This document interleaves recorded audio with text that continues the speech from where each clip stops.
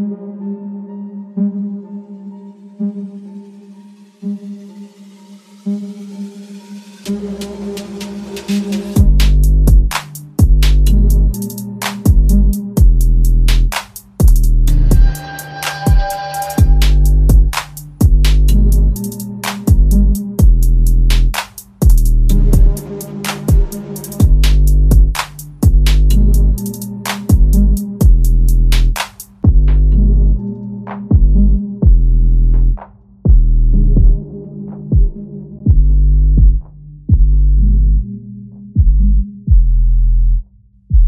right, boys. We're talking season recaps a little bit.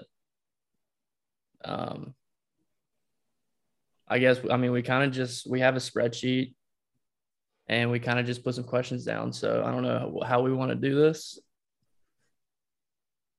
I mean, nothing we ever do is going to be structured. So, Well, I mean, exactly. you know how we roll. So, I mean, shit, we can just choose somebody and start firing off questions and kind of go from there. So, All right, Sam, you're at the top of the spreadsheet. So, okay, let's do it. Let's do it. First question here.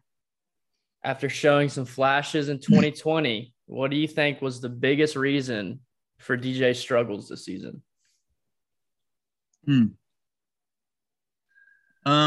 I think the biggest thing is probably his mechanics or lack thereof.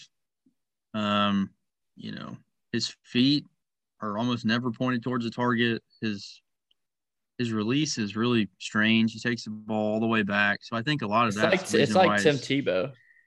Yeah, it's very times 5 in size. Right. I don't know what it is. There's something about the way he throws the ball that's just really ugly. And it makes him really inconsistent with accuracy. So I mean, he can throw it a mile, but he can't throw a spiral, and he can't hit like a refrigerator from 5 yards sometimes. And I honestly think a lot of it has to do with mechanics, but during the middle of the year, you got to think about it. Like coaches, your quarterback's coach isn't going to work with you on fundamentals when you get to college. Like he's got you for the season and for spring ball when you're going through practices. Like during the summer, when you got to work on mechanics, like you got to go find somebody else to do that. Like you go to, Jordan Palmer or whoever else. So it's kind of one of those things that's almost like, I don't understand how he was so good in high school despite it. And then even in 2020, I think we had better players around him, no doubt. Because with Travis Etienne in there, they're loading the box. Everything outside is one-on-one coverage, where this year, Sid, like y'all did, where you drop 8, NC State did it. You drop 8, rush 3 guys at him. Our offensive line's not great. You can get pressure with it. And you drop 8 guys into his zone. He has no idea what's going on. So I think it's a combination of things. The fact that his mechanics suck and he has no accuracy. The fact that everything's not one-on-one outside with Amari Rodgers and Cornell Powell anymore. And then just the fact that your offensive line still isn't very good. So I think 2020, the 2 games we saw him, I mean, that's as good as you could hope for. He literally had to do nothing else but stand back there, look at a receiver, and throw it. It's kind of like Ohio State, how their offense looks when it's running well. Yeah. Like the first read's open all the time. And he didn't have that this year. So I think it's a combination of things again, but I don't think I would have ever guessed it would have been this bad. Because like last year against Boston College, I talked about how he couldn't make throws like to his left. Anytime he threw to his left, his feet were off and he just sailed it. So stuff like that. It's not like we didn't see it, but I don't know. I would have never in a million years imagined he would have been as bad as he was. So you don't think it's a developmental issue? I mean, at Clemson? On the one hand, yes. Because I think schematically we're just behind, and I don't know how much of that's Tony Elliott. I don't know how much of that's going to change with Brandon Streeter. Like, you know what I'm saying? Like, it's not exactly broken what we do. Like, we've been winning games with it. We still are, even though we suck at it. So I think schematically we're behind, but I also think to the point that I was just mentioning about how like fundamentals, that's kind of stuff that you need to work out like in high school, like the kind of stuff that when you get to college, you're more focused on games, not necessarily the fundamentals of the position like that. So I don't know how much of that kind of stuff really goes on. I assume some. I mean, you practice every single day. It's possible not to, but I don't know if that's ever really a focus. So I think basically I'm just saying that let's give Brandon Streeter a few years and then see what his offense looks like, because at the same time you have to realize that Brandon Streeter was the guy that was there for all but Deshaun's freshman year. He was there when Kelly Bryant, we made him into a winning quarterback. I mean, he was there for Trevor. I don't think you can say Trevor got worse. He might not have gotten better from the time he got to Clemson until the time he got to Jacksonville, but I don't think he ever got worse. So, yeah, I mean, I think development's always a concern, but I'm kind of just wait and see, and then we'll see what Streeter does, because it's a concern. But like I said, at the same time, he's put two really good quarterbacks in the league and hadn't ruined them.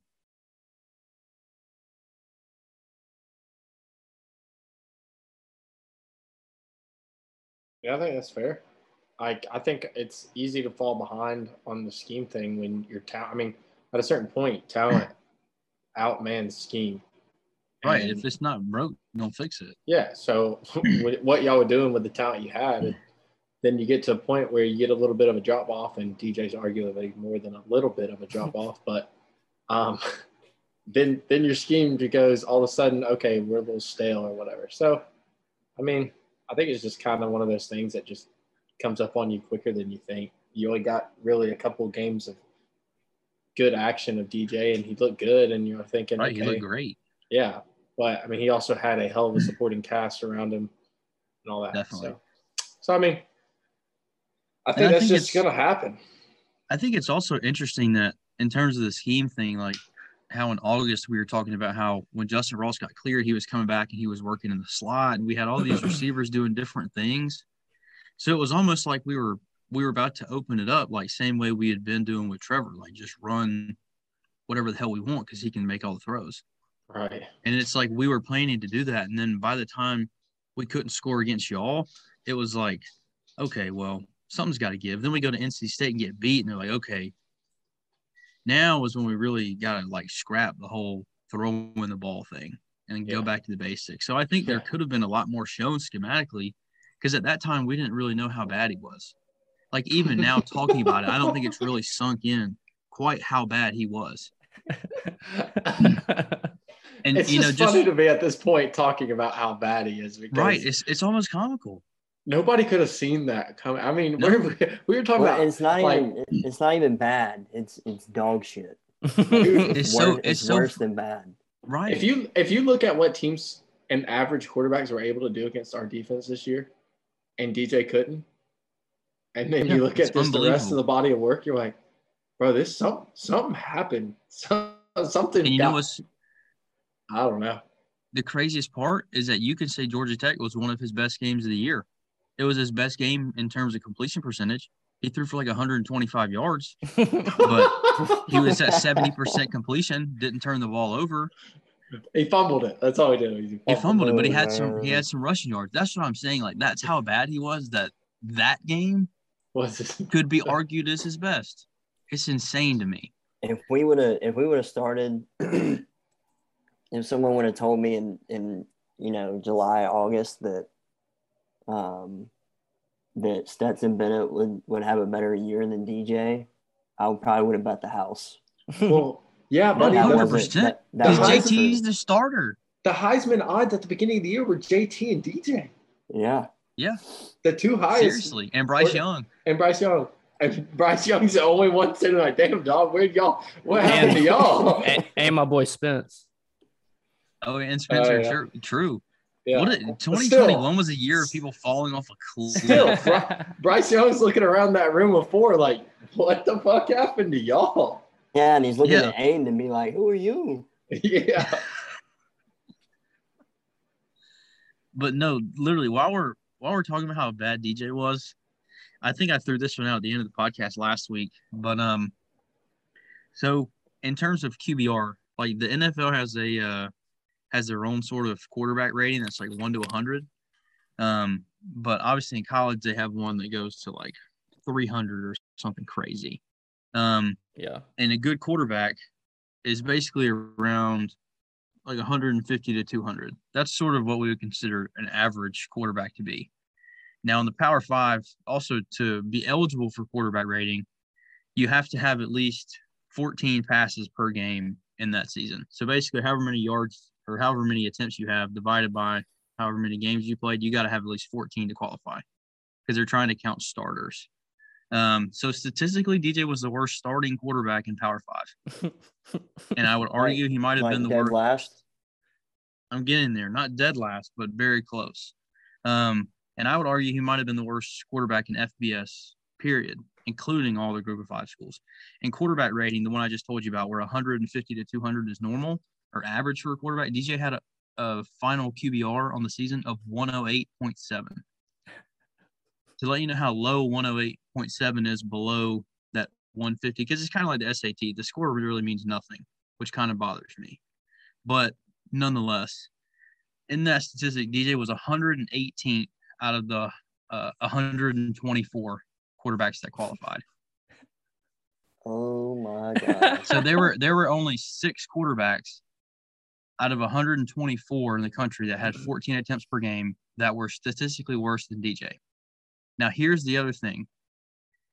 DJ was the only one that low that had more than 250 attempts, and DJ had nearly 350. So a lot of these guys were guys that started the season, played awful, got benched, but had a couple hundred pass attempts under their belt. So we're talking that kind of stuff. So here we go. He finished 40th in the nation in attempts, like I was saying. Of the top 50 in attempts in the country. So we're talking about Bailey Zapp, guys that are airing it out. Of everybody in the top 50, only 2 guys had a lower completion percentage than DJ. None had fewer touchdowns.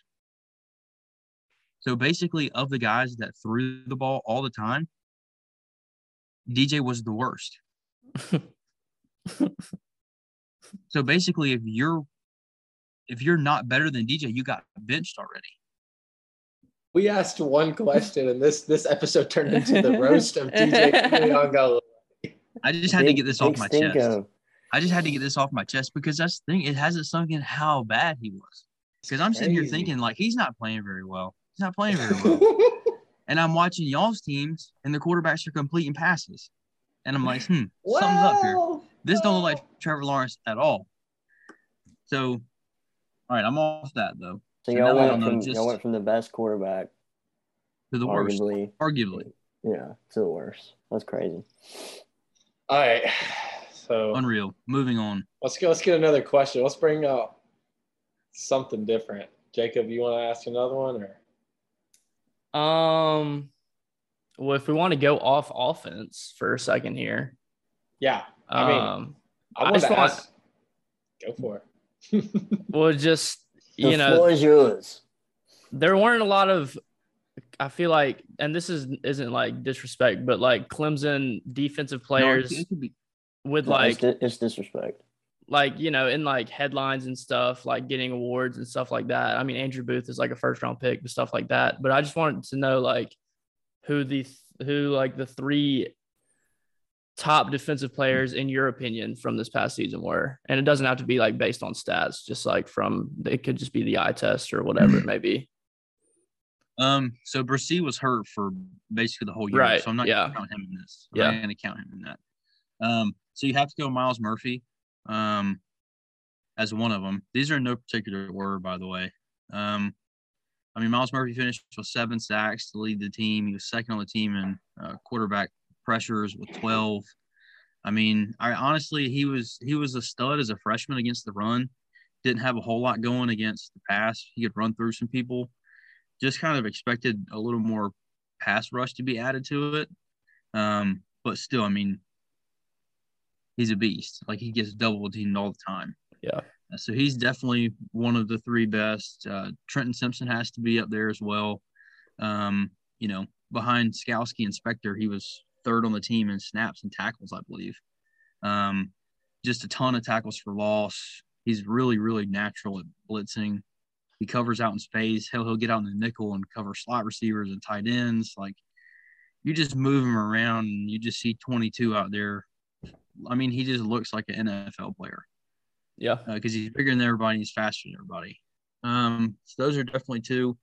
And then three has to be Skalski. It has to be. I mean, he leads the team in snaps and tackles. When he's on the field, we don't mess up. Like, yeah, there's no way he's not in the top 3 for this season. Yeah, he's the heart and soul of the defense. Absolutely. Finished with 100 tackles. Started every game. Was the only player on the defense to start every game. That's hard. I mean, that's just what he does, though. He's been there for a decade. Yep. Like it's his job. I was to say, after 8 seasons, your 9th one should be pretty good. Yeah, he's tenured. Yeah, he's got that retirement, NCAA retirement. 100%. He's probably already a grad assistant. Yeah. So, on another kind of positive note, I put in there, I just wanted to ask, like, you're sitting here thinking about, technically, I mean, I guess you could consider it a down year, the struggles on offense, all that. What's like one thing that it's one thing you can sit here and think of, like, a major positive to come out of all this for next season? To be honest with you, I think it's just the fact that we never quit. Because like 4-3 after the Pitt game, the wheels could have fallen off. Yeah, they could have. But I mean, we had a bye week, and then we go play Florida State at home. Got that one out. You got one out at Louisville, and then by the end of the year, you're hammering Wake Forest and South Carolina. You win a bowl game, so it's kind of like you end on 10 wins. But like you said, I mean, it's got to be considered a down year just because of playoff has kind of become the expectation. But I think the fact that once playoff was out of the discussion, that they were still playing hard. Like DJ sucked, but he was still trying, That is true. Yeah. Kobe Pace and Will Shipley said, just give me the rock. Yeah. It would have been easy for y'all to get out of the conversation and then just kind of lose, go end up like 8-5 or something. Just because the team doesn't care anymore. But hey. And for one of those teams that preaches like culture or this, culture that, like that's when you see if it's for real or not. So that was tested nice. More than ever. So that was nice to see, because you never know. Like, I mean, you have players for 3 or 4 years. Like, it's a different roster all the time. Yeah. Like, more so than we probably even realize, especially now with transfer portal. It's about to get even crazier. So some of that stuff you'll never even notice. But yeah, that's the biggest thing, that we didn't quit. Yeah, I think that's what I was going to say. I think at the end of the year, 10 wins, because 10 wins seemed like it mattered to them. Nobody opted out of the bowl game. I mean, really we just went hard. Yeah, I was going to say, just went hard. Like an outsider just sitting here thinking, okay, it's a down year, looked like shit on offense, whatever. And then you look at the record and it says 10-3. Yeah, right. We won 10 games with the worst quarterback in the country. Yeah, I think there's the second best defense in the country. Yeah, we had one of those defense that you won a trophy with. Yeah, our defense was that good. Yeah. So I hate that we wasted it. Trevor really should have stayed. In hindsight, he could have made $30 million off of NIL money. He could have. It would have been no problem, and it would have been great for Clemson, because then we could say, look at how much Trevor Lawrence made. Yeah. You're not gonna make this, but look at how much he made. Shoot, I was gonna say he wouldn't have to be at Jacksonville if he stayed. But they got first pick again. I was about to say it wouldn't matter. Hey, but let's be real. Look at what DJ made. So look what you can go make if you're not just absolute. DJ's got Bohanglays. You got that. I guarantee DJ ain't gonna be on no commercial next year. Bo Angley's like, we about took a damn hit on that shit. That was the worst return on our investment. They're like, thank God we didn't approve that Hawaiian chicken sandwich. Yeah. Thank God. Oh man. You know how crazy it would have been if Big Cinco went stupid though? I mean, I was kind of riding with that nickname. Like, it sounds so cool, and I just wanted him to be really good. But at this point, do you think it's like a realistic possibility that he comes out next year and lives up to his potential, or is he just officially a bust? He will never be what I expected him to be in August of last year. You know what I mean? Yeah. Like leading up to it after that 2-game stint in 2020, he will never be that. I've already accepted that. Yeah, But went he can crazy. be, He threw for like like Sid 800 talks about yards in Tech's those 2 defense. games. Right. No interceptions. Only had a few throws where you're like, I don't know about that one. But here's the thing, how Sid talks about their defense at Tech, just get me middle of the pack. We won 10 games with you being the worst. Yeah. So Do you think that defense is going to be the same, though, with BB gone? That's the question. Hey, they got look at the bowl game, though. I mean, we got the same players. That's what they it comes got down Rain to. Man, bro. They got Rain We Man. got Rain Man, dog. You being I disrespectful because y'all lost Dan Landon, you butt hurt. Y'all didn't get Rain Man. I know. ain't but hurt. They got their own Rain Man, Will Muschamp over there. bro. I knew Jacob. It didn't take but 10 seconds. I put on the thing of questions. Jacob, are you still a Will Muschamp stan? And he took it away before I could even hardly fucking finish the He's real sensitive about that Muschamp talk. Oh man. Yeah. That's his daddy, bro. He loves him. Whoa. Whoa. No. Whoa. Okay, Absolutely not. Moving on. Let's do one more for Clemson, and then we'll. Yeah, well, I know you pulled some stats for it, and it's quite profound. The turnaround your offense did. But yeah, Right. just where was the turning point for the offense? What did they do differently? It's good, Sid. Your question will segue nice into this one about the positive moment of the season, how we didn't quit. So I went and looked at it. So we went on a 6-game win streak in the year, right? So I went and looked at it because obviously we got a little bit better as the season went on. Finally started to play okay. Defense was solid all year. So I went back and looked at it. So I threw out the South Carolina State game because obviously they don't count. That's like playing in high school down the road. And DJ still threw a pick on a screen pass. I can't. So the first 6 games against FBS opponents, we were 3-3. Our average passing yards a game was 161.8. We were averaging 129 yards rushing. So total offense 290. Not good. I would say a normal threshold for a college game is about 350. Yeah. Probably about a good game. About 350, 400 would be a good game. Anything above that, you went stupid. We were averaging 63 plays a game on offense. Third downs, we were 28 of 82. That's basically a third. We were at 34%. And we were averaging scoring 15 points on offense. 15. That's crazy. Our defense, though, giving up 350 a game. They were giving up 41% on third downs. So not really going well for us in either direction right there.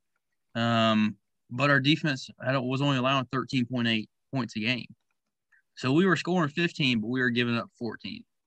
And that's how we won those 3 games. And that's how we lost 3 games. Yeah, because we could not score. 7 points would do you in. But then after we lost against Pitt, like I said, when we had that bye week, we came out against Florida State and scored 30. That was the first time all season we had scored more than 19 points. So the final 6 games where we go 6-0, our average offensive output, total offense, was up to 403. That's up 112 points or 112 yards from the first 6 games of the year per game. Plays, we were running 12 more offensive plays a game. On third downs, we were up 2%. We were up to 36%, so not a whole lot of movement there. But points for, we were from 15.1 up to 33.6. So we're up 18.5 points. So basically 17 points in a game up on average. And our defense, they were averaging giving up 270 yards a game. That's down 83 from the first 6. Averaging giving up 30% on third downs, down 11% from 41. And points against, they were at 15.1. So they dropped a point or two, but basically the defense stayed elite. So, I mean, again, you look at it, we were up 65.6 running yards a game. Everything in the second half of the season got better. So when shit kind of hit the fan, not only did we come out against Florida State and look a little bit better, but we kept it going. And mainly it was because we said, hey, Pace, Shipley, we're about to like, y'all want to tote this thing about 20 times? We'll give you 15, we'll give you about 10. And that's what we did. And that's how we had to win. Yeah. So, I mean, you could just see that progression through the season, giving the running backs more touches. Offensive line somehow got better. And a lot of that, I don't know what it was, but, you love to see it. Love to see it. They were all in. 30-0. All in Columbia. Okay, moving on. All in Columbia. I got one more question. Okay. Because I love my running backs. After watching the two youngins in their freshman, I think Kobe Pace is better right now. Okay. I do. I know exactly where you're going with this. That was my answer. I think when Kobe Pace runs the ball, so Will Shipley runs hard. Will Shipley runs really hard. And Will Shipley has good vision. But Will Shipley right now does not have quick feet. He gets tripped up by the grass. Stuff like that happens. Kobe Pace doesn't do that. And Kobe Pace also runs hard. I think Shipley's a little bit faster, but Kobe's got quick feet. So you put him in the hole, he might run through you. He might chop. He's patient, but his vision isn't as good as Shipley's. Shipley will cut that thing back. Pace doesn't really do that, but Pace will put his shoulder down. So right now I think Pace is probably the better running back, but I think Shipley gives you more because once Shipley gets that, it's not like he's not. He just looks kind of stiff. Does that make sense? Yeah. Do y'all agree with that though? Yeah. He just looks like he should, but he doesn't have a ton of wiggle to him. But I think he'll add that. I mean, as bad as Travis Etienne was at catching his freshman year to becoming what he was, I mean, he can get on like the little ladder drill and get quick feet. I'd hope. So we'll see though. I like the 1-2 punch though, because this is hell. Because they both run hard. So I'm all about it. But yes, I think your Pace is better at this very moment.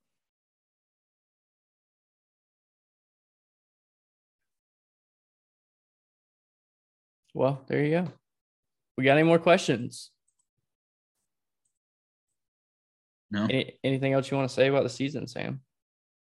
No. I think that pretty well covers it, to be honest with you. It took 30 minutes. All right. Well, moving on. Do we want to talk about the national champs? I think we have to. The Georgia Bulldogs? I feel like we should save those for last. Save Georgia for last? Vinny, what do you think? I kind of want to hear about Tech. We haven't heard about Tech in a while. Yeah. All right. That works too. We'll keep it in the ACC. We'll do our little Packer and Durham roundup here. So yeah, we'll just get right into it, if you don't mind.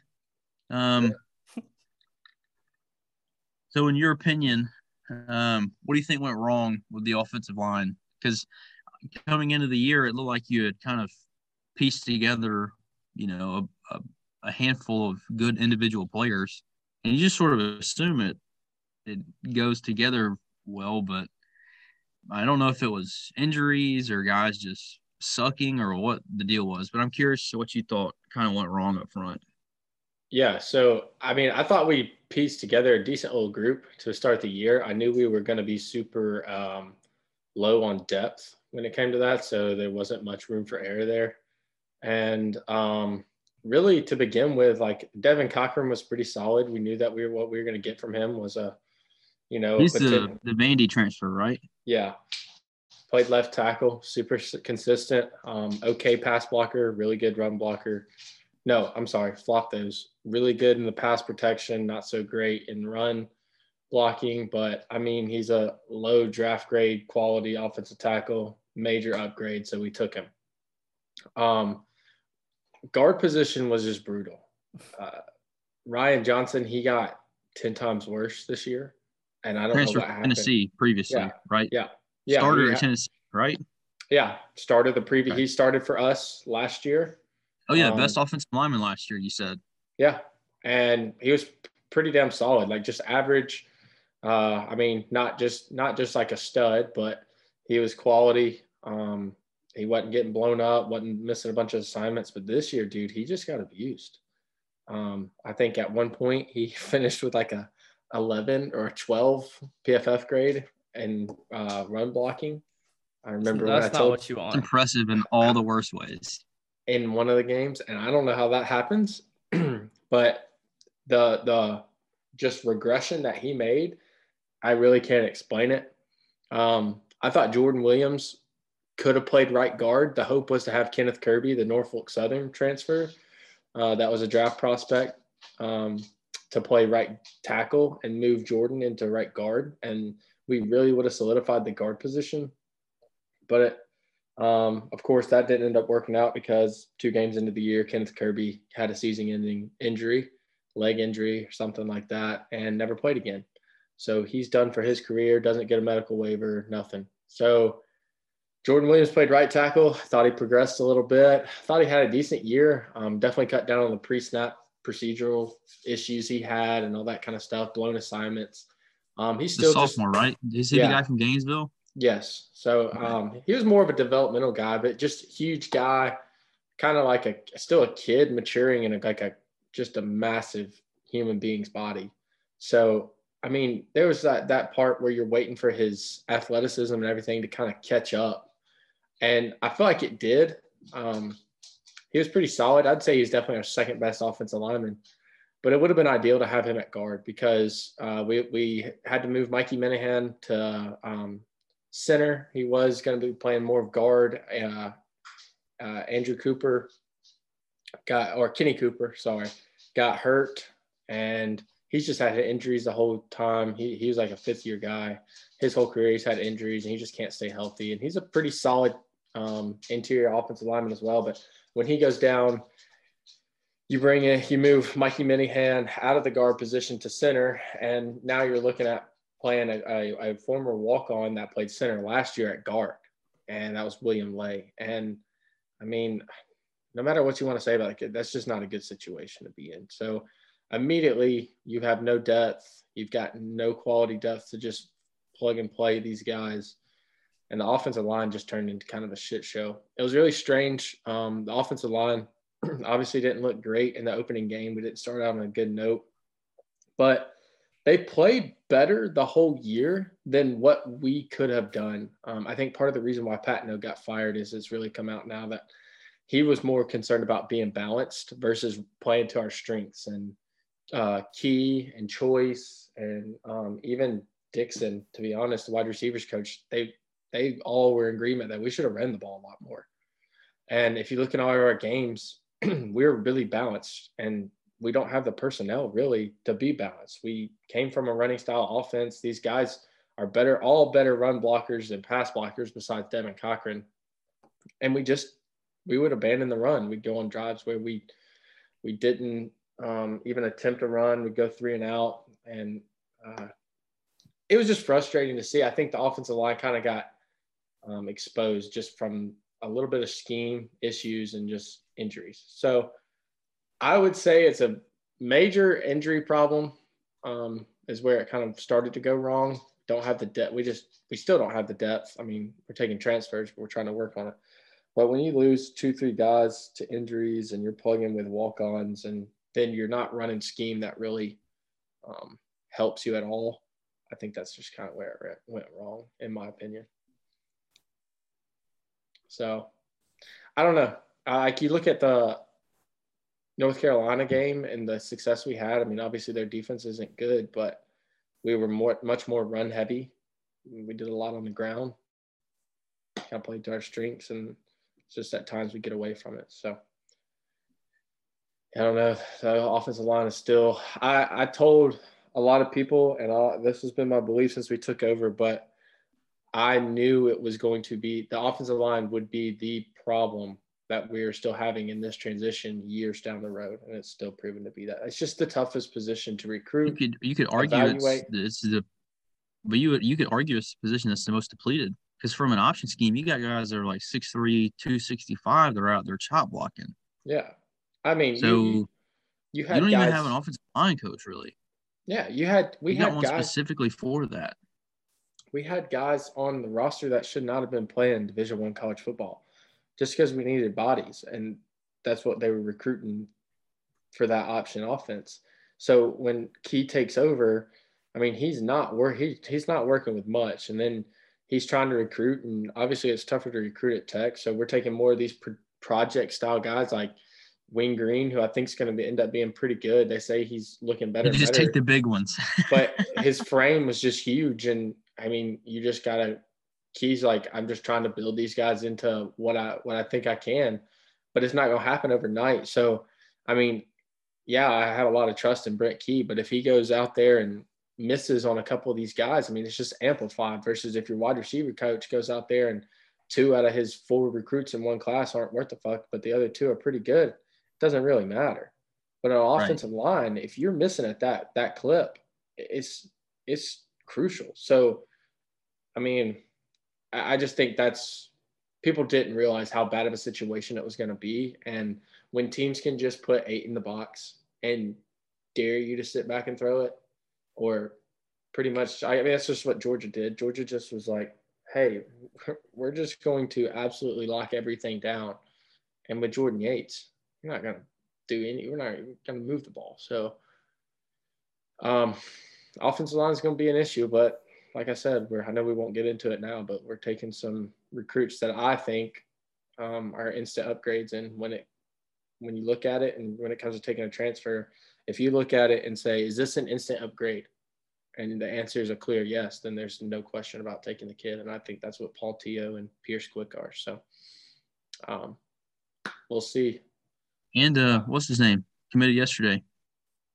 Transfer. Carnegie. Oh, yeah, that's safety. I was just talking about offensive line, but yeah. Oh, yeah. I'm thinking about all the other transfers. Shit, we're up to 6 now.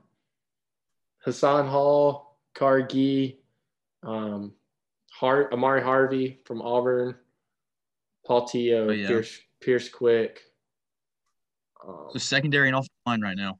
Secondary offensive line. We still need a linebacker, but we'll get into that later. But yeah, offensive line. I got Ace. Ace is returning. Yeah.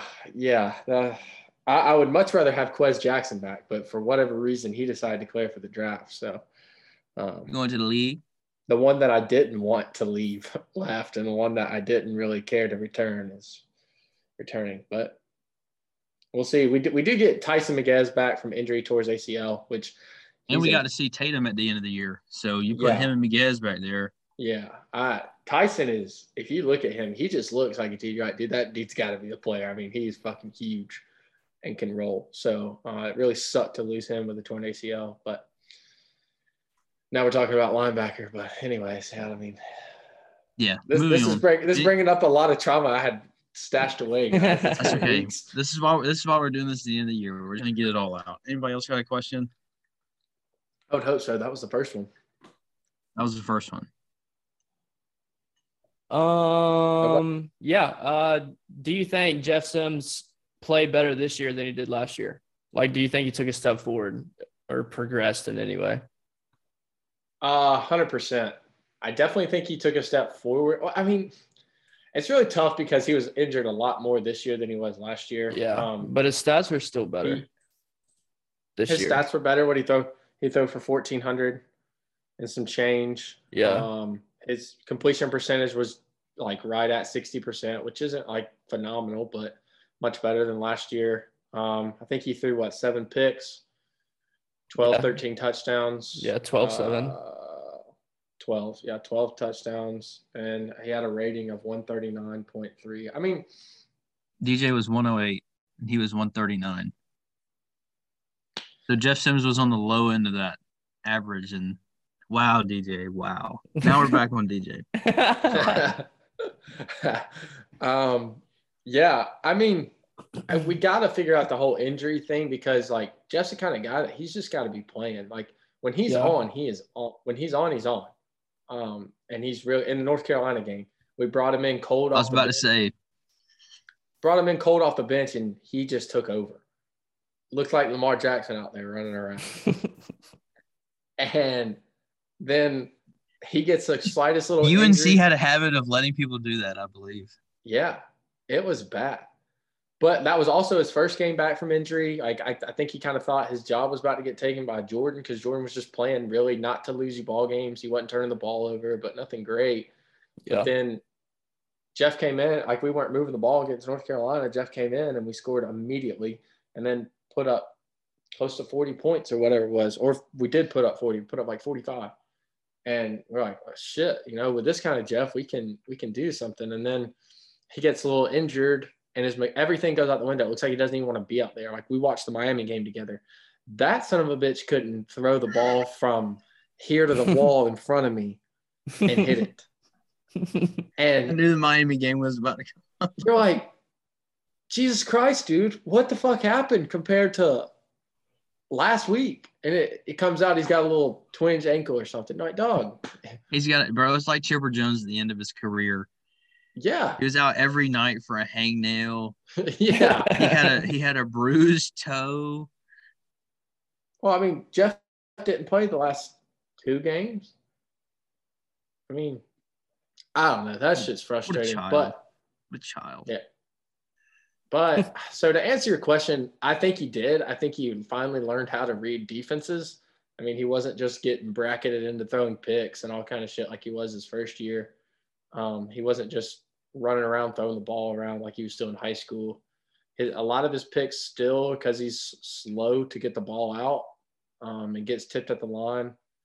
I had a lot like in the freaking Pitt game to start that game, 2 picks in a row off tip balls on RPOs. Just kind of shit like that. That's got to stop. But I mean, I would say he took a step forward, but at some point we got to get him in more than however many games he's played. Like we need a full season out of dude. And part of it is when he's running, like I don't know if he just doesn't care. Part of me is like, this guy don't give a shit when he's out on the field. Like he could care less if he's out there or not. But when he's running sometimes, dude, you're like, okay, get down. And then he gets fucking rocked. And you're like, what are you doing? Like we could all see this come from a mile away. And then he gets up and acts like nothing happened. It's like I don't know. It's hard to figure out because sometimes I'm like, built different. Yeah, sometimes you're like, I don't think he even cares what happens. And then sometimes you're like, okay, this dude wants to win. This guy crazy. This man looks like Lamar out there, bro. But I don't know. I don't even know. I can't even give you a firm answer. I would say yes, he took a step forward. But hopefully now that we have a quarterback coach that I think is probably pretty decent, maybe that'll turn things around for him. And with a better offensive coordinator. So things are probably going to look pretty different. I guess while we're on the progress from last year to this year, so Todd Stansbury had some comments last month basically saying that there were several competitive losses at the beginning of the year that showed signs of progress. So I'm curious if you look at 2021 and say, if it was any better than 2020. So Todd Stansbury kind of pisses me off anyways. But where I'm at with that is he has a valid point as to if you look at these games in the fourth quarter, we're 1 score away and we just can't get it done. In years past, by the fourth quarter, we were down 20 points. So I get what he's saying. Like these are competitive losses besides Georgia, Notre Dame, and Pittsburgh. The last 2 games of the year, y'all quit. Oh yeah, those don't count. Yeah, y'all played 10 games. Yeah, I mean, it was 3-7. It was just like that. That's so SEC of y'all. Jameer definitely quit. Hey, but yeah, I think the whole team really quit. The Georgia game, that makes so much sense though. They talked about he was injured and he had 1 carry. Yeah, but he was standing there on the sideline with his helmet, like he was ready to go in. Like he was ready to go over to Bama. He knew Georgia wasn't going to let him do anything. Bro, so he was like, all right, screw it. His first couple of carries, he had 3 guys on him every single time. Yeah. And he was just like, fuck this. I'm out. And then he said he had a rib injury. But he called Nick Saban right then and there. He said, Nick, bro, You see, You gotta watches save this? me, bro. Bro, Nick Saban comes in like Drake on those memes where he's talking about saving strippers and all that. Nick Saban and that kind of vibe. I don't want to get too far. You don't have to work here anymore, baby. I don't want to get too far off topic, but that man's about to go nuts with Bama. But anyways, back to Todd. Like outside of those 3 games, yeah, he's right. We were in those games. We could have won them, every single one of them. But still, there's just certain things in coaching, and the defense was so bad. We're still a really fucking long ways away from being a good team. So, yeah, he can sit there and say that. And, I mean, part of it is because his ass is what? I'm looking at y'all's schedule, and that's true. I've never looked at it, but so many, like, close games. It's not good. Except the last 2. There were some competitive losses in there. Did they quit? Those don't matter. We're 3-7. There are some very competitive 7s in there. Look, we got up to Notre Dame and we looked at them, and then we felt how cold it was up there, and we were like, we got Jordan Yates at quarterback. They were like, and Georgia next week, man. This is no. So, but yeah, I mean, it's frustrating. So, like I said, in a box score or in a vacuum, you can look at it and say, yeah, he's right. But if you look at the tape, tells everything. And if you watch this team, we're still a long ways from being a good coached, solid football team. And that's what's concerning. But like I said, you also have to realize is Todd Stansbury's ass is tied to this tenure anyway, or this coaching staff anyways. If Jeff doesn't work out, Todd's not going to stick around. I mean, he's gone too. So I think Todd also has a lot of pressure from major donors. Like that's especially the two biggest donors in school history came out and said, we're looking for 7 wins next year. Like talk about in the AJC. They didn't tell you, they told the AJC. Yeah. Talk about just putting it straight out there like, hey, 7 wins or you're gone, buddy. Like just sitting there going, fuck. Yeah. But that's part of it's his fault is we should have won more than 3 games this year. No doubt. We have enough talent to win more than 3 games, especially in the ACC. But so for him to underperform that bad as a coach, he used up any bit of goodwill he has for this next year. Like this next year. No benefit of the doubt. Margin of error, benefit of the doubt, whatever you want to call it. There is none. So I just think natty or bust. Yeah. And even Jeff said it, what'd he say? If you don't see the progress this team made, you just don't want to see it. Like, look, dog, we had baby Reggie Bush out there running for his life. And Jeff Sims in there every now and again looking good. And a fucking dog shit defense.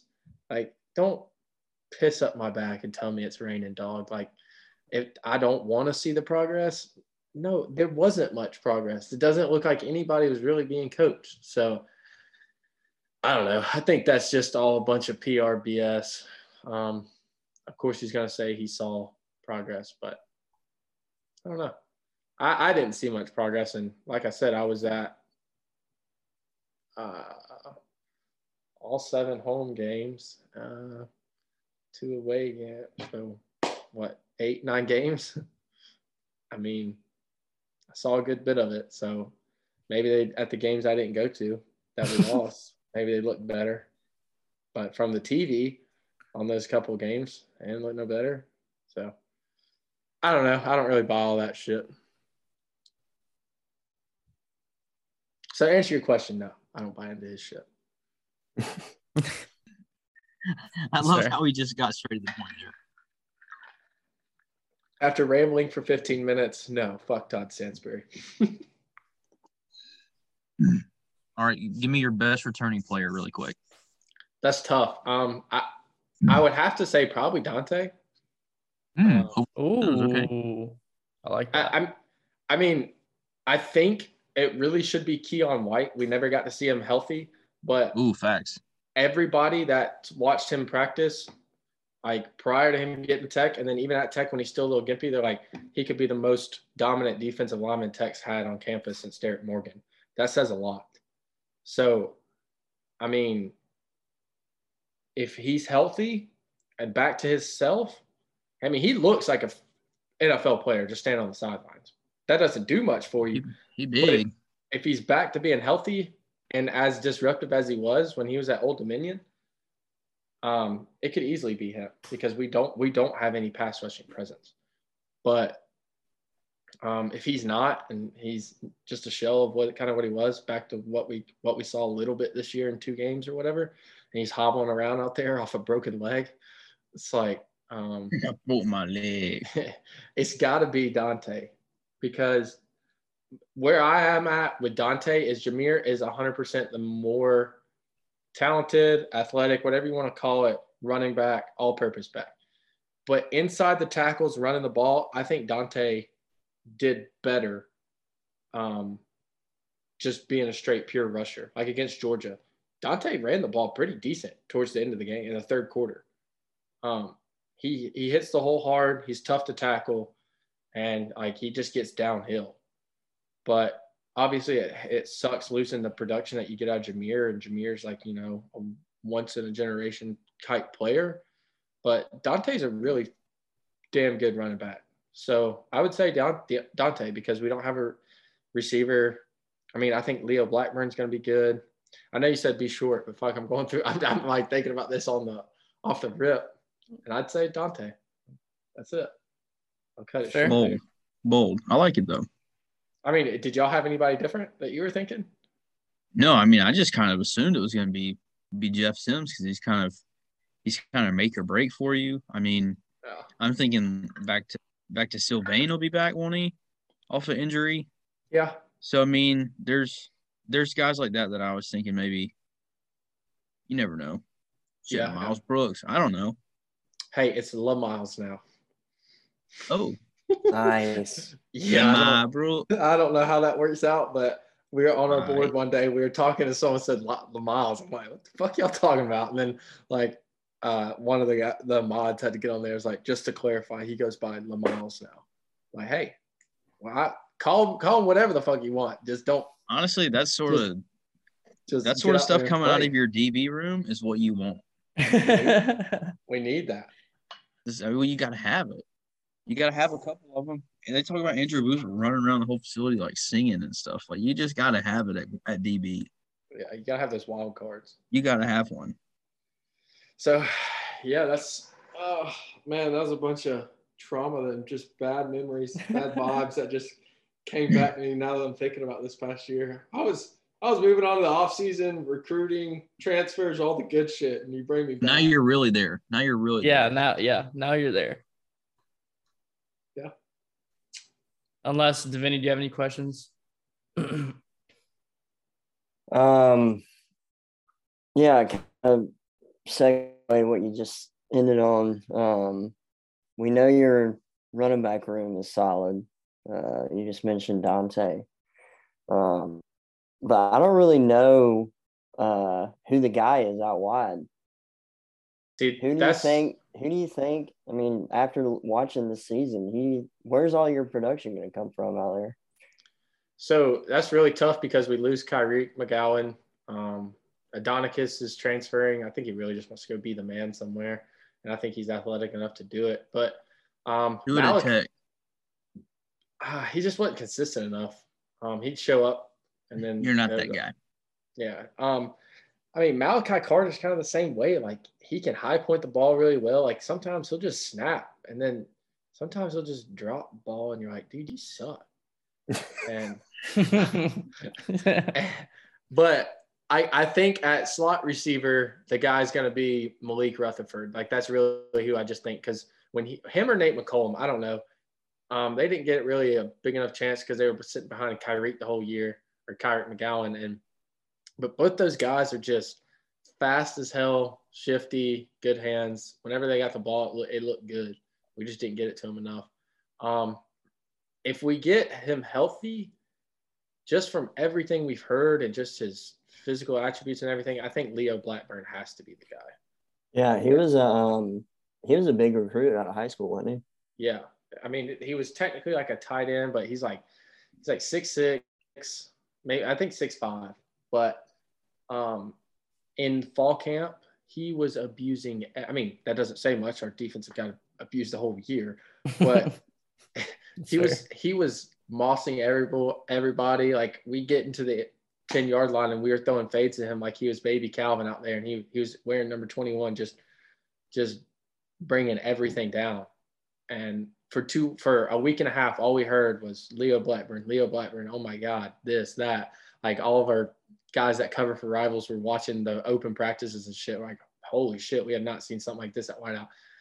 Then he goes up, makes a catch, comes down, gets up, walks straight to the locker room, didn't talk to anybody. They're like, where's he going? Torn ACL. So, Damn. I mean, if he's healthy, I'd say it has to be Leo. He's just such a mismatch. He's can absolutely burn. He's 6'4", 6'5". I mean, who knows what the real height is? Some say 6'6", 6'4", whatever it is. Just huge. And you can put him in the slot.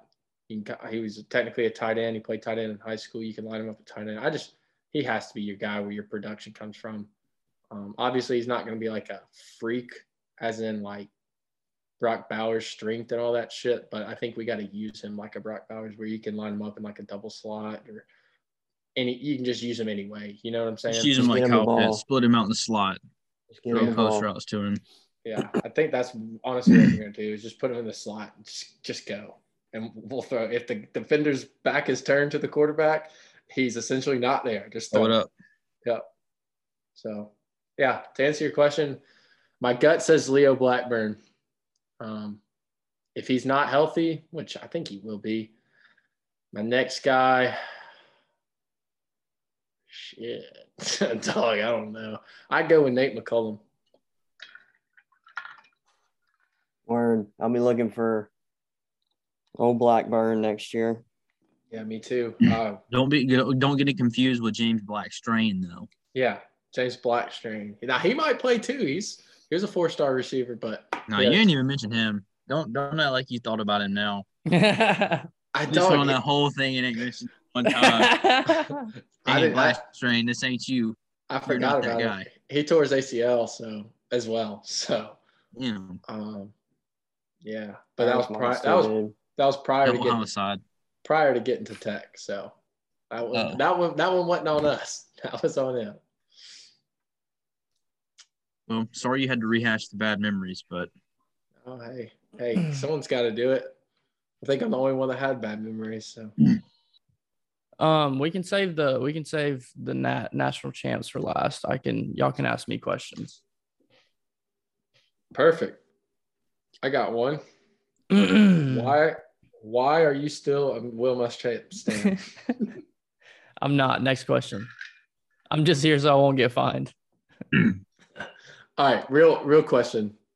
I put on there. I was talking about like with Beamer just absolutely blowing the expectations out of the water in year one. I think he was first year coach of the year, wasn't he? Coach of the year with Josh Heupel. No, there's another one that's like out of all first year coaches. He won another one. Oh, okay, yeah. Out of all first year coaches around college football this year, he won the award for the best one. He went hard. Yeah, he went hard, bro.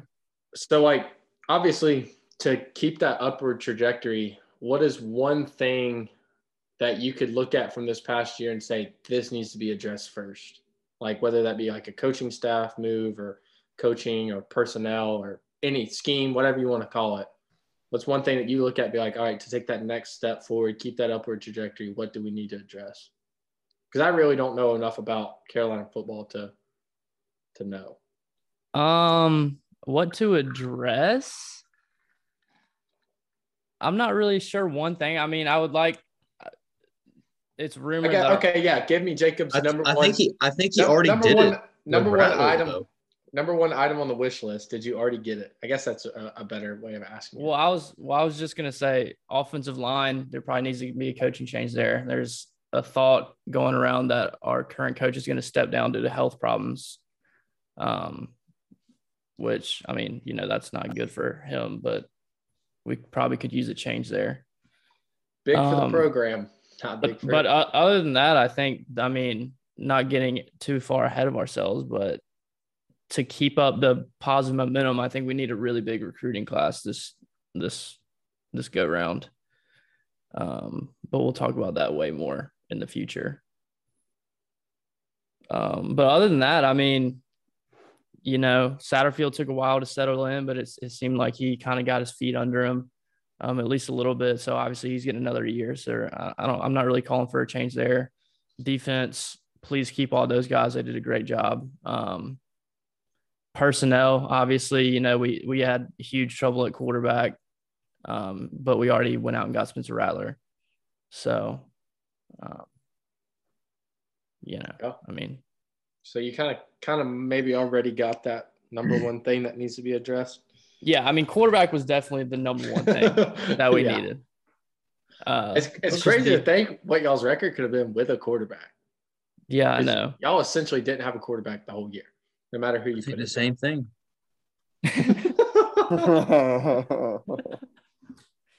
Yeah, we might have won another game or two. Who knows? Damn, think about what Georgia could have done with a real quarterback too. Hey, Stetson kind of ball. I ain't gonna lie. I could have won a natty, bro. I was being facetious with that. But yeah, quarterback. Well, I was guess a fucking problem. But yeah, go. This is a good lead into my question because, you know, because you're a Muschamp stan, I know that you're very familiar with this. But Muschamp had some early success. I mean, he was 6-7, went to a bowl game first year, 9-4 in year 2, had a W in the Outback Bowl. I mean, so the thing is like obviously we're talking about Beamer continuing the upward trajectory, trying to get to like a 9-4 type year next year or even better. So, do you believe Beamer is on a similar trajectory headed into next year? So do you think next year is the year that you kind of like turn the corner, go 9-4? Hopefully you don't drop off like Muschamp did after that, but well, yeah, we're yeah, trying to keep that line. Yeah, that's the whole thing. So I would have to say yes. I believe that he's on a similar trajectory. Not to say that he's a similar coach in any shape, form, or fashion. Very short-term trajectory. That's all we're talking. All right, let's cut to the chase here. Is Shane Beamer Will Muschamp? Muschamp light. I'm just trying to figure out who Jesus you like. Christ. I like Shane Beamer way more. I like Shane Beamer way more. Okay. Well, that's what we needed to hear. You know, Will Muschamp could recruit. You know, he did fine with that, but once he got farther into his tenure, you saw that he didn't build. You're saying Beamer's only winning because he has Muschamp recruits. Oh no, I'm not saying that. Is that what you just said? No, that's not at all what I just said. I was saying that Muschamp could recruit, so he had some early success there. I mean, we had dudes like Debo, Brian Edwards, Shi Smith, or Trey Smith, all like going off, not really going off. Is Debo good at football? He's pretty good. Last I heard, someone told me that he was doing pretty good. But you know, once we got into into the later years of his tenure, you notice that his foundation was pretty weak, and he wasn't building a great, here's the culture word again, but he didn't build a great culture, obviously. A lot of players were saying that it was more, come here, go to the NFL rather than like come here to win games. But yeah, to get back to the question, if we get 9 wins next year, that'd be huge. So hopefully. No, I just threw that one in there because I wanted to talk about Muschamp because we're focused on this past season, so we're not going to get too much into projections. So give me your defensive report card. So I want the defensive line, linebacker, and DB grades.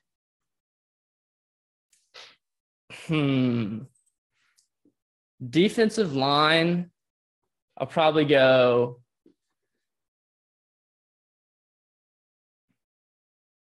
B+. It's either a B+ or an A-. Kingsley Enagbare had a really nice year. Zach Pickens quietly had a really, really good year. Jabari Ellis obviously is a consistent guy in there. So they were good.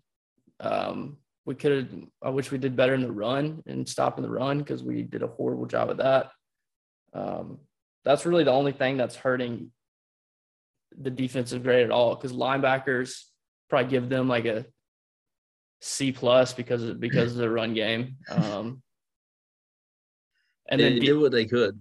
And then DB, I honestly would give him A-. Jalen Foster led the team in tackles, had 5 interceptions, 3 pass breakups. Cam Smith had 11 pass breakups, which is like second SEC behind Roger McCreary, I think. 3 picks. He had a good year. And then just like these random guys that Beamer went and got from GMC. Marcellus Dio had a pretty good year at corner. Darius Rush is an older guy. That was a wide receiver that converted over to DB, and he actually played really well down the stretch. So, yeah, I would go B+ for the defensive line, C+ for the linebackers. Actually, just a regular C for the linebackers, and then A- for the DBs. Before you go on to the next question, I'm going to give you a random stat after you talked about your DBs. That's good. Did you know that y'all's passing defense was 7th in the country? Yeah. At the end of the year? Yeah. Okay. Yeah, I actually just was looking at my phone and saw a tweet about it. I don't know if I'm going to find it again, but. Interesting. I knew Cam Smith had a good year. I knew Jalen Foster had some picks, but. Yeah, when I saw that, I was like, I knew they were good, but 7th in the country, that's really damn good. I mean, Well, DJ threw me for 99 yards, probably didn't hurt. But that's like probably not. That wasn't even like, I mean, our DBs just did that. Like there weren't many games that people threw for over 200 yards. I mean, UNC got it in the last game. Sam Howell got 205, which, whatever, that doesn't count. JT Daniels was the most productive quarterback on our DBs. He threw for 300 yards. He was the only one to break 300 through the season. So they had a really good year. Torian Gray, I mean, it was a patchwork job back there. Wait, he played more than the Clemson game? Huh? Yeah, bro. JT Daniels played more than the Clemson game? Yeah. I thought that was the only game he played in. He played against us. Wow. Okay. He went off against us. Onward. But yeah, I don't remember that. That's why I said defense, we need to keep all those guys. Keep the whole staff. Torian Gray, Clayton White, Jimmy Lindsey. They all. You're telling me JT threw for 300 yards in the number 7 pass defense in the country? Yep. He sure did. Jeez. Okay. Don't get me started on that, bro. Keep going. All right. Sorry. But yeah, there are my grades. What do you think? What do you think of that report card? I like it. Was it generous or stingy, or I feel pretty good about it. Might have been a little bit. I feel like the defensive line might have been a little bit generous. Okay. Because the rush defense aspect of it. But then again, I'm basing it off of like the 3 or 4 games I watched before doing a preview. So I would have watched Tyler Beatty run all over y'all. Florida just kind of quit. I mean, so maybe I don't have a good frame of things. But other than that, I mean, the corners, you could have given them an A+ for finishing 7th in the country. That's very impressive. But linebackers are spot on, like you said. They're just not the fastest. So, but they didn't play. Solid. They didn't play. Coverage not bad. Damani Staley came right. They didn't play bad. Sherrod Green, our best linebacker, got hurt in the Georgia game. Broke his leg. He'll be back next year for his 9th year. Those thugs. Yeah, super senior season. Yeah, I think it's the 6th. I think it's the 6th year, but he'll be back. So that's maybe that'll help. I don't know. We're recruiting pretty hard at linebacker, but that's getting into the future. But yeah. All right, cool. Anybody else got a question?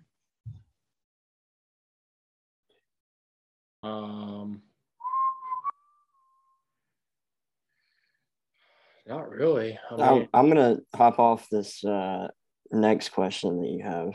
Sam, did you write this question about Which Kevin one? Harris? Yeah, I did. Okay. So Kevin Harris, obviously last year, 2020, story of the year had to be team MVP. 1,300 yards or 1,100 yards, 15 touchdowns, like led the SEC in rushing. So coming into this year, obviously we're thinking you have him, and we're going to add Marshawn Lloyd into this, and we're about to go stupid. Yep. At least that was what I thought. That was what everybody thought.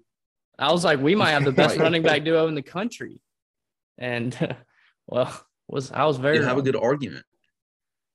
But so in 2021, he had 58% of the output on 82% of the volume. So what I mean by that is he had 650 something yards on 152 carries. Averaged like 4.5 a carry roughly. Last year had 1,138 on 185. So 82% of the carries from last year, but only 60% of the production. Only had 4 rushing touchdowns this year, opposed to 15 last year. So I'm curious to kind of know if there was something else going on with that. I know he had like a back injury early in the season, so I don't know if that was like a lingering thing or what it was. Because by the end of the year, Zaquante White was by far the most productive back, and then you have Kevin Harris going to the freaking bowl game and look like he's Mark Ingram out there. Yeah. So I'm just kind of curious, like what was the story? Yeah, with him? no, I Similar think- to I mean, DJ, I guess kind of yeah. what happened. Yeah, I think it was a combination of a bunch of different things. Like you said, he had a little back injury that he actually had a minor surgery on. I don't know what the surgery was, but he had that in the offseason. And so obviously, you know, when you're dealing with the spine, it's going to be a tough recovery. Obviously, you know, Justin Ross broke his neck or whatever. It was tough for him to come back. I mean, different. I think Kevin Harris' problem was probably more in his lumbar, but that, and then he was in COVID protocol at the beginning of the season. He didn't play the first game, was limited the second game. I think he was just kind of battling that the whole year, never really got his feet under him. And then we were trying to get the ball we didn't not feed him, but we were trying to get the ball to Zaquante White. We were trying to get the ball to Juju McDowell. We kind of were divvying carries out more as the season went on because, you know, you're not just going to keep running Kevin Harris if he's running for 2 yards a pop. You got to figure out a way to get yards another way. So he just kind of lost his carries throughout the season from not being healthy and not getting his feet under him. And then obviously when he got that time off to prepare for the bowl game, he showed, I mean, he looked like he did last year. But yeah, Like I mean, it was freaking just tank. kind of a tough year for him, but hopefully he does good in the NFL. I could see him very easily being a Mike Davis clone all over. That's Yeah. exactly what he reminds me of. Yeah. Probably Yeah, a little like faster. here's the ball. Go get me 4 yards. Yeah. Okay, Just coach. kind of like the second or third guy somewhere that just like, it just Yeah, powered the me. dude that comes in and poaches the touchdown, like ruins your day. Yeah. That kind of Yeah. guy. Yeah. But yeah. So Davini, you said you had something off of that. Yeah. It was just what with well, I mean, we kind of just like brought it up. It was just about Zaquandre Wright and Juju. Do you think it's gonna be like is Juju gonna be like your third down receiving back, or Zaquandre is just gonna be the workhorse? How do you think that's gonna look after their production this year? Well, Zaquandre's gone. He's going in the draft. He is? Yeah, which is Peace out. questionable decision. I don't know. While he getting's good, I guess. I thought he definitely- was younger than that. I thought he was a sophomore. Dang. No, he came in as a Yeah. JUCO guy, I believe. Yeah, he was at Florida State. They moved him to linebacker. He transferred to JUCO, went off as a running back, then transferred to us. So who is it now? Juju and who? Juju, Marshawn Marshawn, Lloyd. Christian, Okay, Beal, Marshawn. whatever. So Juju and It's going to Marshawn. be Juju Dude. and Marshawn. Dude from Wake Juju and Forest is going to be Marshawn. the third guy. So you think it's going to be? You think Marshawn's going to, live up to the hype? If he High doesn't, school. Bill Smith's I going to play. mean, yeah, we gotta hope so. I mean, Bill Smith's gonna play anyways. It's gonna be a steady dose of them two, and then Juju's kind of the change of pace guy because he's tiny. He's like 5'6", dude. He's so small.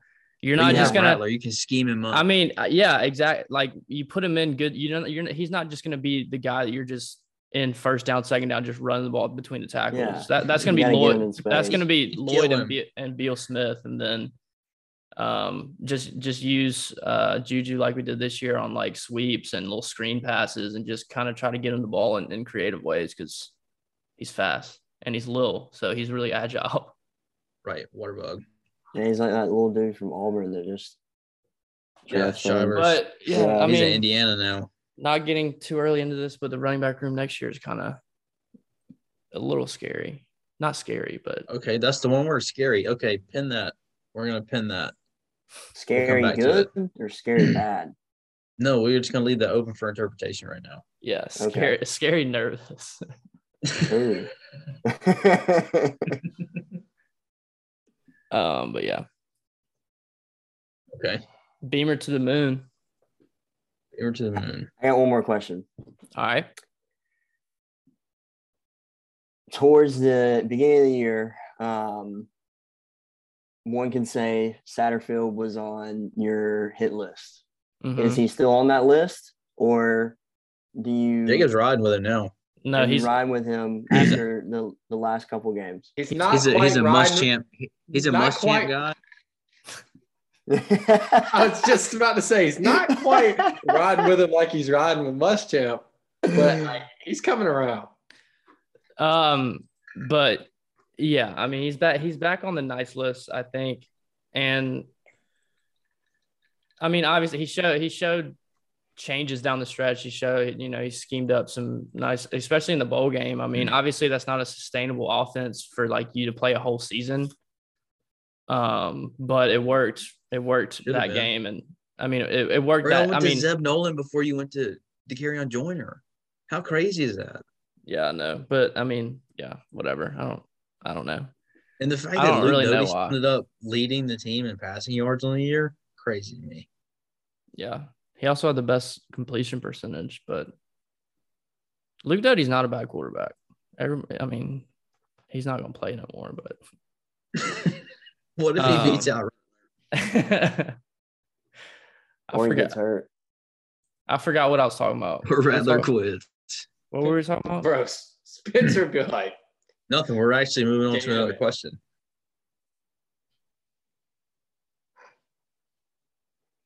And that question is I guess Jacob has some. We're gonna go by the numbers here, right? Oh, we don't have to. That was just for fun, honestly. Oh, I was talking about Satterfield. That's what I was talking about. Yeah, he did a pretty good job down the stretch. I mean, he looked like crap at the beginning. I've watched the games very in depth. And he definitely through the season was trying different things. Like, it's not like he just had an offense and just kept doing the same stuff and kept failing the same stuff.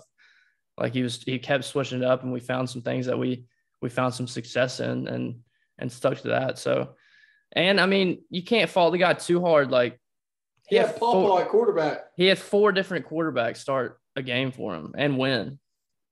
And I like, if you add all the QB stats up, it comes out to 208 attempts or 208 completions, 355 attempts, which is 58% or 58.6% for 2,500 yards, 21 touchdowns, 10 interceptions, which that's pretty average year for a quarterback. I compared him to some current quarterbacks. Obviously, this quarterback played the full season, and the South Carolina one's a combination of 4 different quarterbacks. But compared to It's Rocky, kind of impressive though. Compared to Rocky Lombardi, I don't know if anybody knows who he is. Oh yeah, Northern Illinois. Sid's very familiar with him. Sid knows who he is, and then Fuck y'all. but yeah. So I mean, when you think about it, you can't blame Satterfield too much. The run game is kind of inexcusable, but who knows what all that was for. what all, the reason for that was. Also, I don't know schematically how much different our running was than with Satterfield than it was with Bobo last year when Kevin Harris went crazy. But obviously, Bobo used a lot more fullbacks, which I don't know if it would have that much of an effect on it, but maybe that's the only thing I could come up with. Never know. Yeah, but Never know. Offense ranked 109 out of 130. It's not great. Let's hear some of the quarterback comparisons. I'm curious about this. 21 touchdowns, 10 picks, 2,500 yards on 58%. Yeah, so that's really not bad. Rocky Lombardi, 58%, 2,500 yards, 15 touchdowns, 8 interceptions. Lane Hatcher from Arkansas State, 58.9%, so almost a 59, 2,400 yards, 19 touchdowns, 13 interceptions. There were a couple more guys that were kind of close, but I mean, if we had one quarterback that had this year, it wouldn't have been a bad year. Shoot, hold on, let me look what Jake Bentley. I feel those look like Jake Bentley stats. Speaking of super seniors, he's just burned into your memory, isn't he? Well, they look like it looks like some stuff he would do. Okay, he was a little bit better. Like he threw more picks. In 2017, he had 2,700 yards, 62% completion, 18 touchdown, 12 interception. So, I mean, kind of similar. Jake Bentley year. No drop-off, really. But Satterfield's earned himself another year. And we'll talk about it again next year. If we can't get a good offense with Spencer Rattler coming in at quarterback, and then he won't have an excuse anymore. Yeah. Get a good offense going with Spencer Rattler. So, I mean, your offense is, albeit the offensive line, everything else looks superb right now. Yeah, I mean, we actually have a lot of pass catchers coming back, which is unusual, or I guess as of recent, unusual. The running back room we already talked about. You got Austin Stogner coming in, Jaheim Bell in the tight end room. All those dudes. These are for another day. It's true. It's true. We won't get too far into that. But yeah, hell of a year by all the content right here for free. Yeah, that's true. Hell of a year by Beamski and the crew. Beamski and the boys. Dirty Beamski and the boys. Dirty Beamski and the boys. Okay, let's not call him that. Thank you. All right, on to the national champs. Yeah, new. Dude, just drop these all as individual episodes. All right, well, it's time for me. I gotta hit the bed. Now that we're talking about Georgia. No, let's just. Right. I'm just gonna put them all in one. It's not that Fair long. Enough. I mean, it'll be like it'll be 2 hours. We're at an hour and a half right now. Divinity won't be long. All right, Divinity, make it quick. Nobody gives a shit. We're ready. No one asks him shit. Let's do it. Let's do it before this ends. All y'all see on social media is Georgia stuff anyway, so I don't blame y'all. Well, y'all got questions? Hit me. All right, I'll start from the rip. All right, so boom. On this team, there's so many different players that like you can talk about. So outside of Stetson and his little story or whatever, who would you say is the most important player on the team to this past year? It could be like just a leader, or just pure on the field performance. Like one player that you feel like was super important. Both sides of the ball or just overall? On the team overall. That's a tough question because there's you so get many. One. I had to make this question tough because I mean, you get one. If I gave you top three, you could. He's been listening to Kirk Herbstreit. We know where this one's going. Yeah, I mean, if I gave you top three, you could give me 3 first-round draft picks. So yeah, that's not fair. That's not you fair. You gotta give me one. Well, yeah, it's Nakobe, 100%. For the whole team. Yeah, the whole team, absolutely. I mean, you saw And if I wouldn't say N'Kobe, honestly, another great leader is Nolan Smith. They talk about him a lot in the locker room. And he's coming back. Yeah, he's coming back. But N'Kobe for sure. I mean, y'all saw what he does as a leader on the field. Imagine what he is like off the field in practice. Yeah, if he's tearing into Tyndall, during the middle of the Alabama mid-game, bro. They're hurry up offense. Yeah. Bro, he was heated. That's what I texted. I said, N'Kobe is pissed, and he got in his ass. The next play, Tyndall made that sack on Bryce, where they had to. That's the interesting thing. If N'Kobe doesn't do that, do you think he makes that play? I don't know. He got his ass right though. I mean, I was about to say he did though.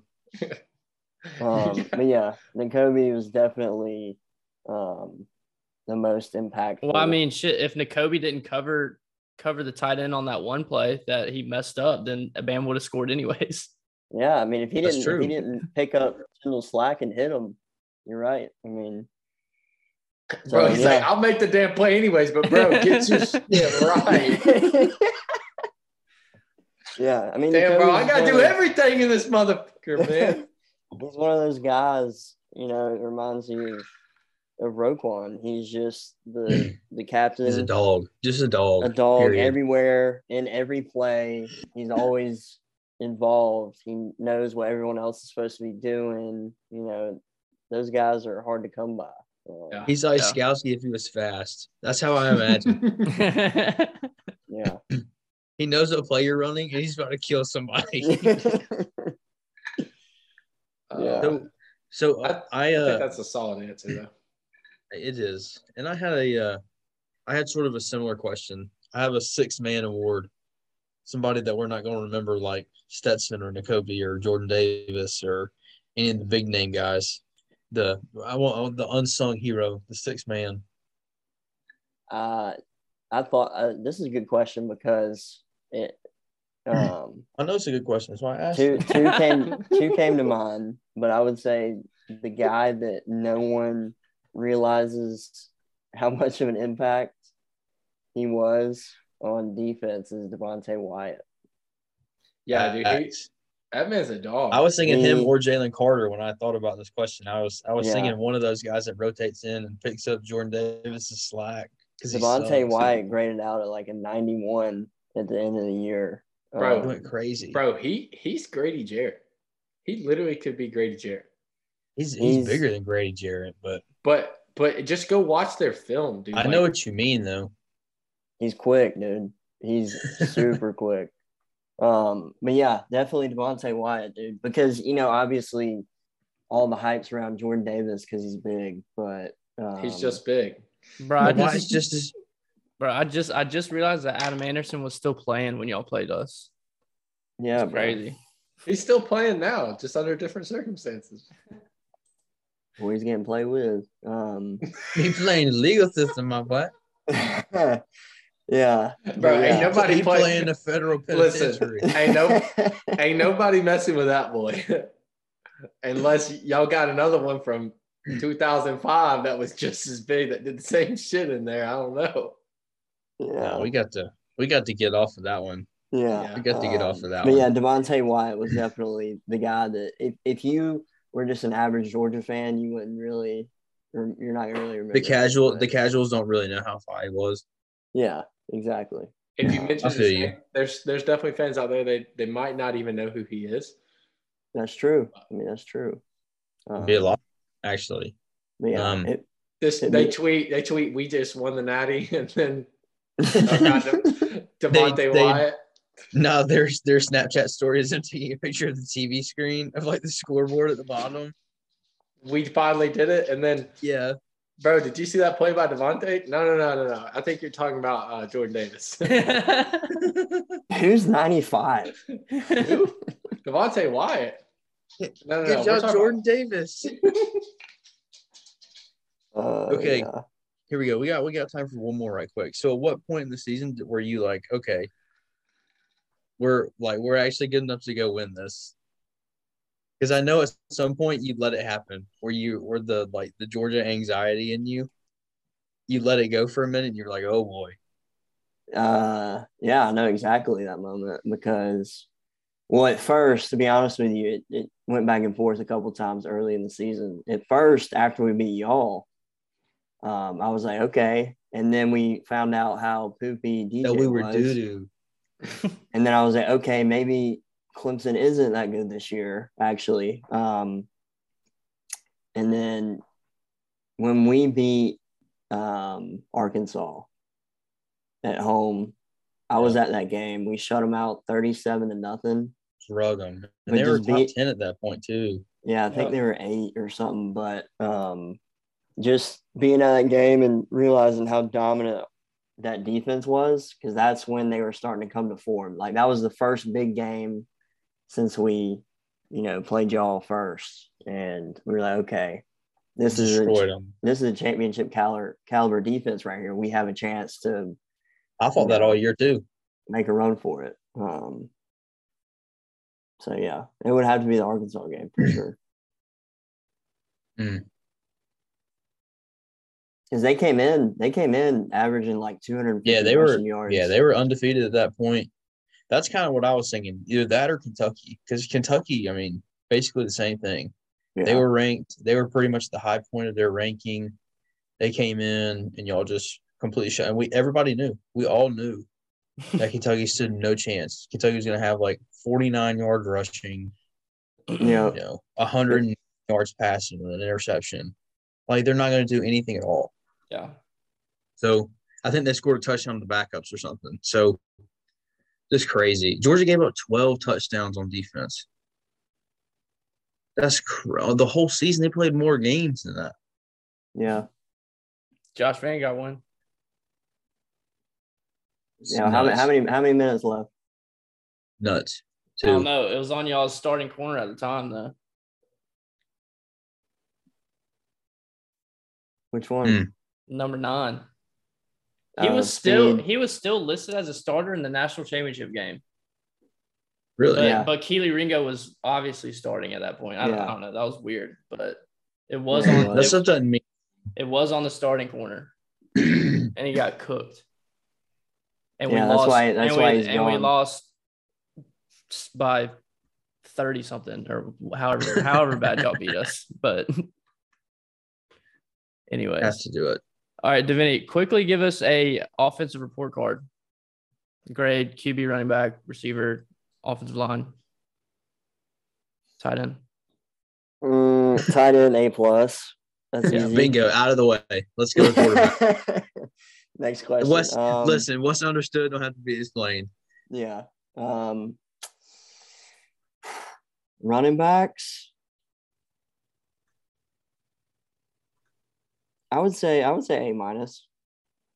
Zamir had his best year, didn't he? He had a good year. What do you have, like 900 yards or something? Did he get over 1,000? No. 850. That's weak. Yeah, I would say A-. What James Cook have? 720. Are you serious? 6.4 average. James Cook, go crazy. Why did y'all not want to give him the ball? We had Zamir, bruh.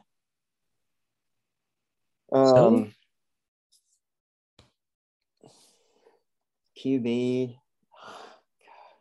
Up and down. All over the place. I mean, this kid had an interception against Charleston Southern and then wins a natty. It's crazy. I'm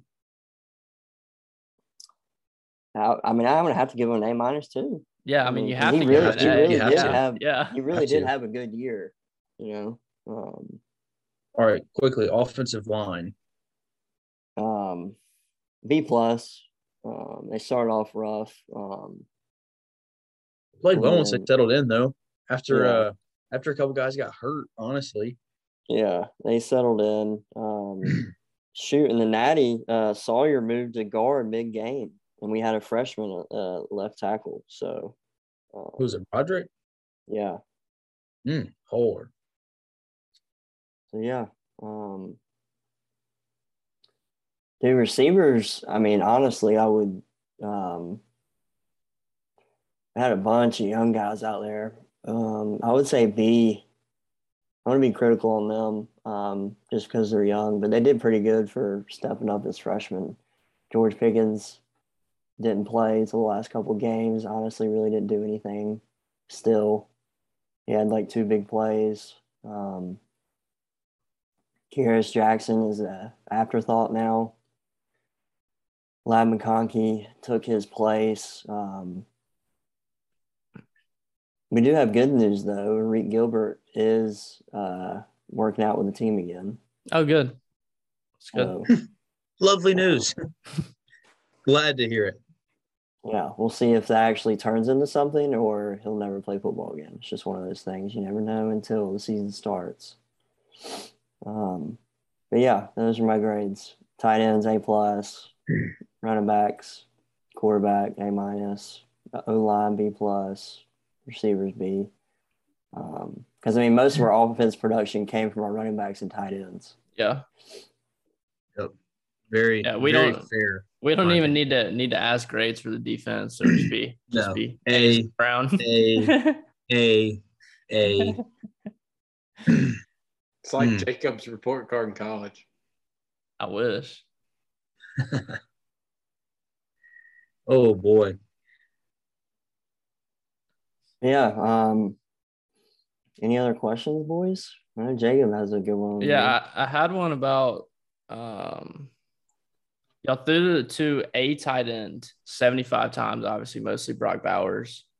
70 times this season. And over the past 3 seasons, you totaled 90. The past 2 were like 23 and 24. So yeah, 23 and 24 or whatever.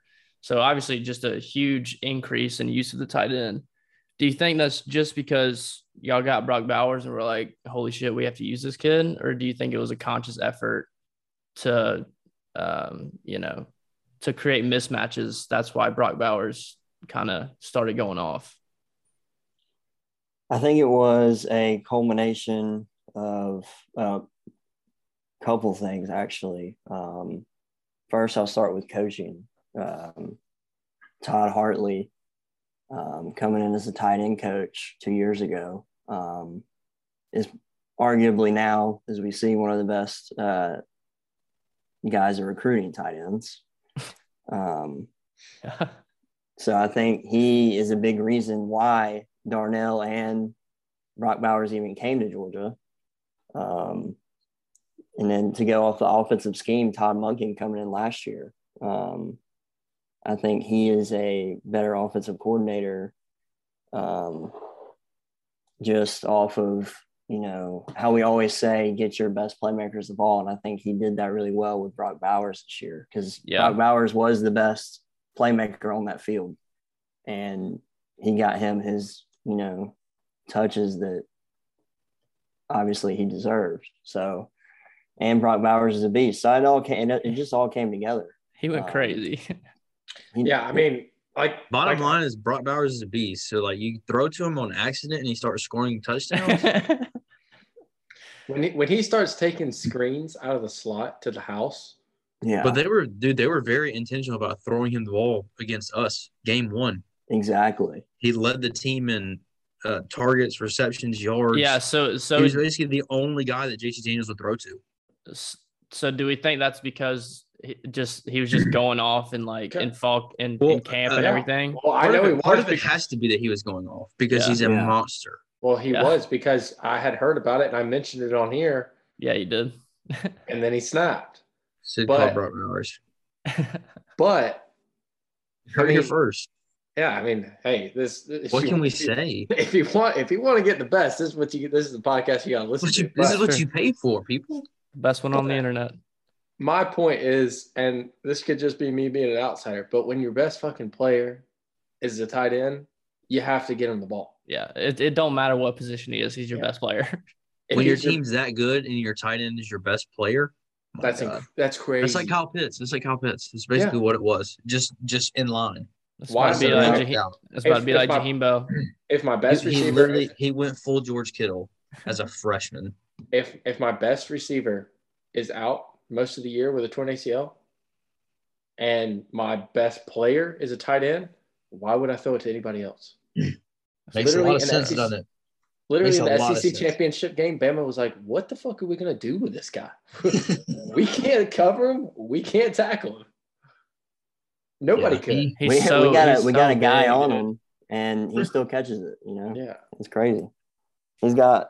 I mean, he's the most talented guy all around I have ever seen. He Like, doesn't as a- even- He's a Bro, grown man. he doesn't even I mean, he's obviously huge, but he doesn't even look like he doesn't even look like that. Like he's like that. Like he just don't looks like even he just looks like a regular big tight end, you know, but I don't think he's just way faster and has crazy soft hands. It's just it's insane. if you watch his mannerisms and stuff, though, I don't think he knows he's like that either. I think he's just like, shit, man, we out here.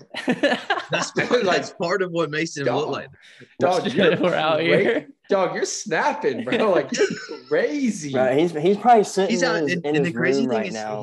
he's out there blocking his ass off. Yep. Yes, dude, he can do it all. He's probably can tell sitting you- there right now and I'm like, dang, I really Animal. snapped this year. I can tell you he doesn't know that he's like that because his celebrations suck. He don't know how to celebrate. He's like, I mean, I don't know. Trust me. They're gonna That teach him just- this summer. That just At tells Justin, me they're gonna teach him something. They're like, He's bro, a- Brock Tavius gonna learn something this summer. he's He's gonna have to get you a swag. He's gonna come back with some armbands, some swag. like He he breaks 30 tackles, gets in the end zone, turns around and looks at everybody like, what'd I do? Like, hey. If he don't come back and get number 0 after Darnell leaves, But there's literally no point in Darnell staying. If he stays at this point, it's just because he's like listen to some bullshit. I guess he could go to Bama though. Bama needs a tight end. Yep. Bama needs a tight end bad. That was the initial rumor, was that he's going to Bama. We'll see why he wouldn't. They'd love to have him. I mean, I can understand him staying for spring ball. Maybe he thinks, Brock's gonna get hurt between now and then or something. But Jeez. if he doesn't, Morbid. well, I'm saying that's his only chance of getting significant playing time. Yeah, I know. I'm not saying that's what he's hoping for. I'm just saying I could see no other reason. That why was he would really stay. messed up what you said. Yeah, it You is. should definitely apologize. Yeah. Well, I'm not gonna do that. But Oh wow, okay. I'm just saying, like, Darnell, dog, it ain't happening there, brother. I mean, you're 1 year older than Brock, and he's out there just snapping. Yeah, he's the best player on your entire team. Yeah. Divinity, what do you think about that? If you here's what I really want to know. Off of a loaded team, we're including defense. I need you to give me your top 5 players. This is how we're going to end this season of the podcast. I need you to give me your top 5 players off of Georgia this year from the Natty Champs. Yep. from the champs. From the champs. Bro, In order, we know- number 5. Give me number Bro. 5. Yes, the same team that won the national championship. We know. You mean the national championship? You mean the team that played this past year or the national champions? Like, where? the Natty which- Champs? Yeah, the formerly fighting 1980s.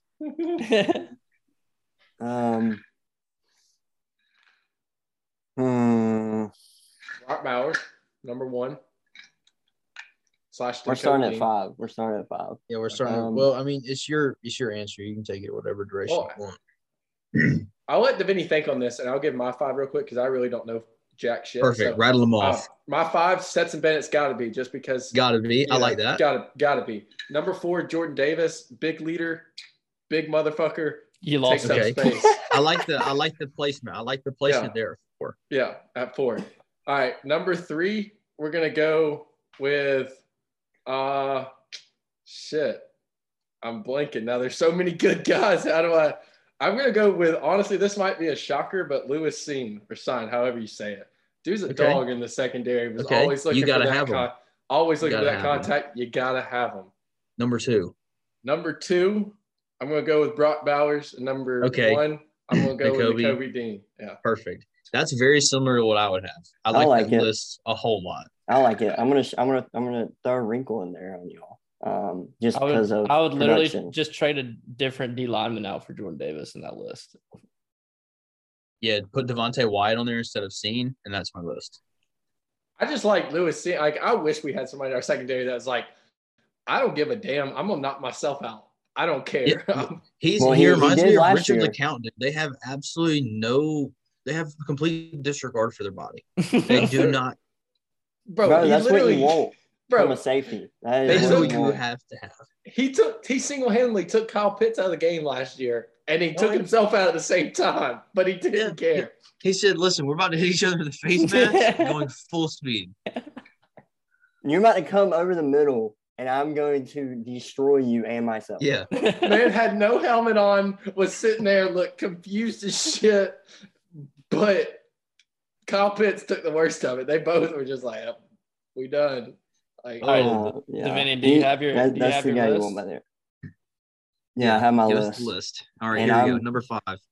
Top 5 players. The mailman is not on it. Oh, hot take, dude. What is Yeah. it with you against Stetson? You refuse to acknowledge that he's playing well. and you never even apologized to him like you were going to. No. Hey, No, he doesn't I owe said anybody I did. anything.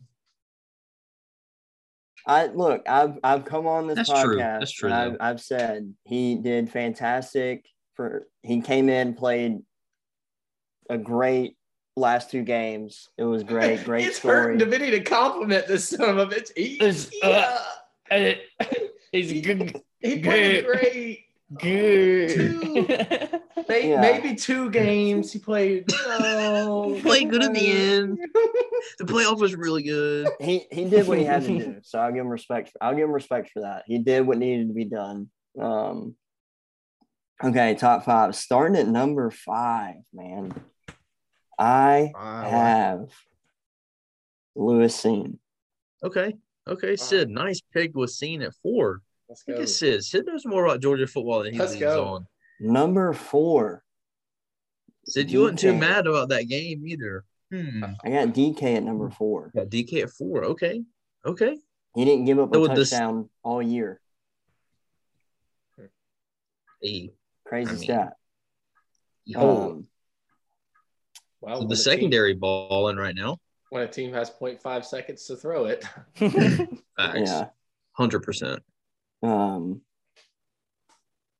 If Adam Anderson played the whole year, he would be on the list, but he's not. So number 3. Why do we keep bringing Adam Anderson up, dude? I don't know.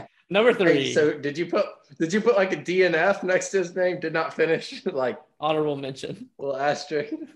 Yeah, he's Yeah. an asterisk. Anderson. Yeah, number 3 would be almost He's like about to- says it'd be Jordan Davis, Brock, and then N'Kobe. Well, you heard it Okay. here first. Sid knows the most about Georgia football on this podcast. So There you go. Yeah, I like Sid's list better. I'm Sid's- gonna be honest with you. Sid's- If you left Stetson out, that Sid's feels so low-key a Georgia fan. oh dude, 100%. Hey, I have closer. evidence of him saying "Go Dogs." So like, Mm. I don't know if you have evidence, but I do. Hey, I'm out on that one. All right. This one took All right. forever. This was fun though. Let's do Yeah. questions more often. Yeah, it did. Remember when y'all said South Carolina was going to win 3 games?